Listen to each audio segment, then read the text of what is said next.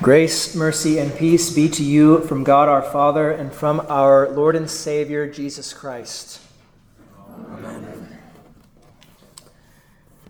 Every time we come to this reading, we switch to the one-year lectionary not long after I first got here in 2019.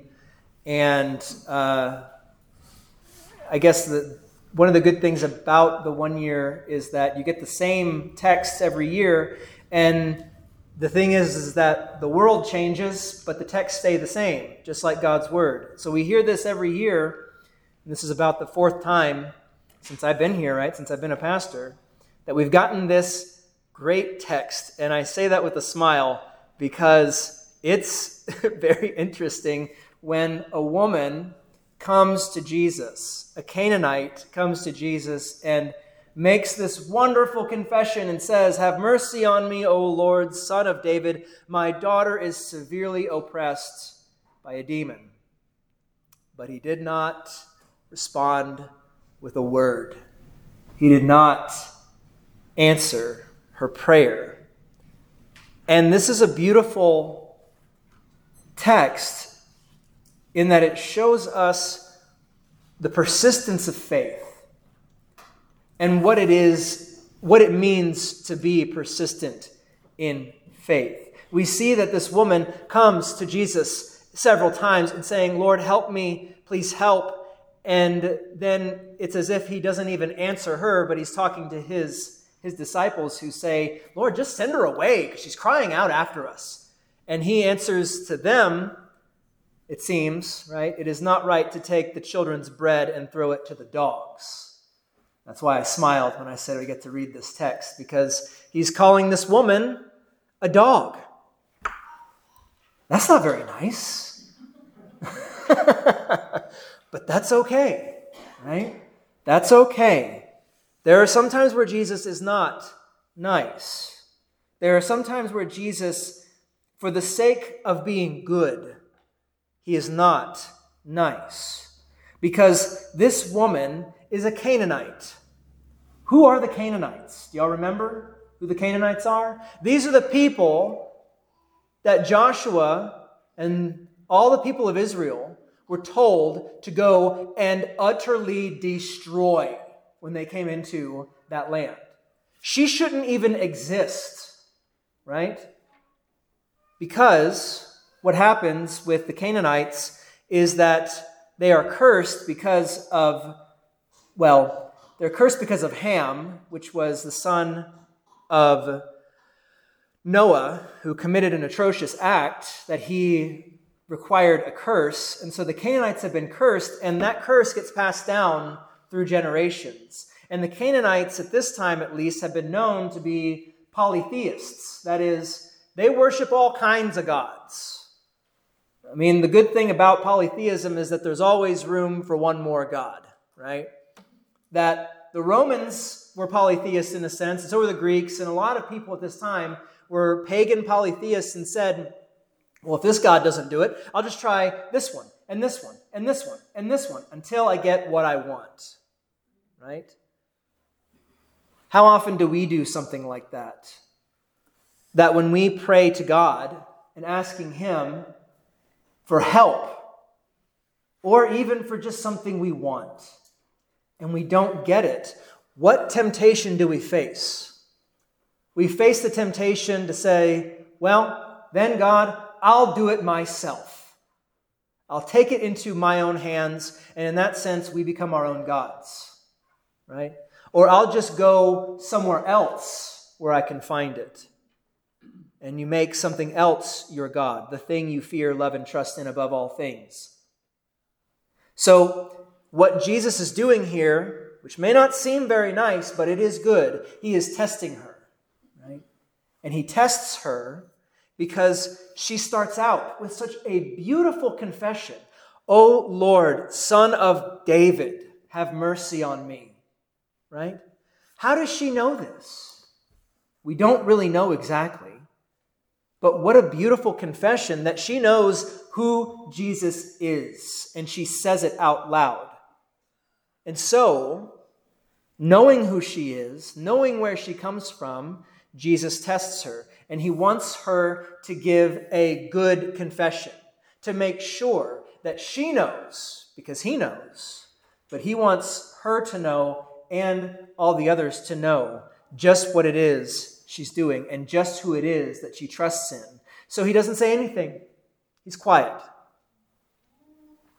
And then when the disciples begged him and said their own prayer, send her away, right? They were praying against her. Get her out of here. We don't care about what she's doing. We don't care that she's suffering. We don't care that her daughter is hurt or oppressed by a demon, in essence, right? They're not saying this outright, but that's exactly what they mean. Send her away, for she's bothering us. She's crying out after us. Just get her out of here, Lord. And he answers them. I was sent only to the lost sheep of the house of Israel. But then she does exactly what he wants her to do. And she comes and she kneels before him. She bows down to him. She worships him, not just with what she says, but with what she does. She kneels before him and says, Lord, help me. And he answered in a way that she probably wasn't expecting. It is not right to take the children's bread and throw it to the dogs. Basically, it's not right, you dog, for me to feed you. Who do you belong to? Not to me. But she said, yes, Lord. Yet even the dogs eat the crumbs that fall from their master's table. Now, what a wonderful confession of faith. This is exactly what the Lord desires from us when he tests us, when he tries us, when he causes us to suffer, which to a lot of people sounds strange. How could a good God cause us to suffer or bring suffering onto us? But he does. He does this for our good, to strengthen us, to burn away all those things, all the impurities that would taint us, so that we would know that we can only trust in him. And she says, when he says it's not right to take the children's bread that belongs to them and give it to the dogs, that is you, she says, Lord, I don't want the children's bread. I want your bread. I want to be fed by the hand of my master. That's what I want. Yes, you may call me a dog. Yes, you may say that I am lower than low, and rightfully so I am. But Lord, I trust that you will give me what is good, like a faithful dog does. And he answers her, O woman, great is your faith. Be it done for you as you desire. And her daughter was healed instantly. This is to show us that from strange places, we can see great faith. And that within us, who once were caught up in sin, who still are to a great degree, really, from our strange places, we can even cry out for grace. And God will hear us. And he tries us. How often do we cry out and not hear anything? How often do we ask for God's help and we think that he doesn't hear us because nothing is said? Even worse, how often do we not even realize that something is so bad that we need to pray? At least this woman knew that she needed to go to see Jesus for help. How often do we try and take matters into our own hands or entrust them to somebody else and never once go to God in prayer? How often do we fail in even going and asking and seeking him out? So with this, it is a warning to us, but encouragement to us, that we As St. Paul says, who have been justified by faith, we have peace with God through our Lord Jesus Christ. That in all things, in all trials, in all tribulations, we can, should, and must go to him in prayer. And he will hear us. He is our great high priest. Not only that, he is our brother. He is the older brother that makes us co-heirs with him for all eternity. He is our family now because of the blood that he has shed for us and the promises that he has kept. That when you hear God's promises, and we are greatly blessed to have all these promises in his word, printed for us, readily available to us. They're on our phones. They're in our hands. They're everywhere. And we often turn away from his word for our own sakes. But when we hear his word, even the smallest word, that he is the Lord God of all, the Son of David, who comes and who conquers sin, death, and the power of the devil. When we hear this one word, that is enough to drive us to our knees, to pray, to ask him, to persist in faith, not because we are strong, but because he is strong. Not because we are so great that we hold on to him and it's only by our strength that we do so, but that his promises are great enough to carry us. That when we trust in him, he will do all these things, so that in that we have peace with God.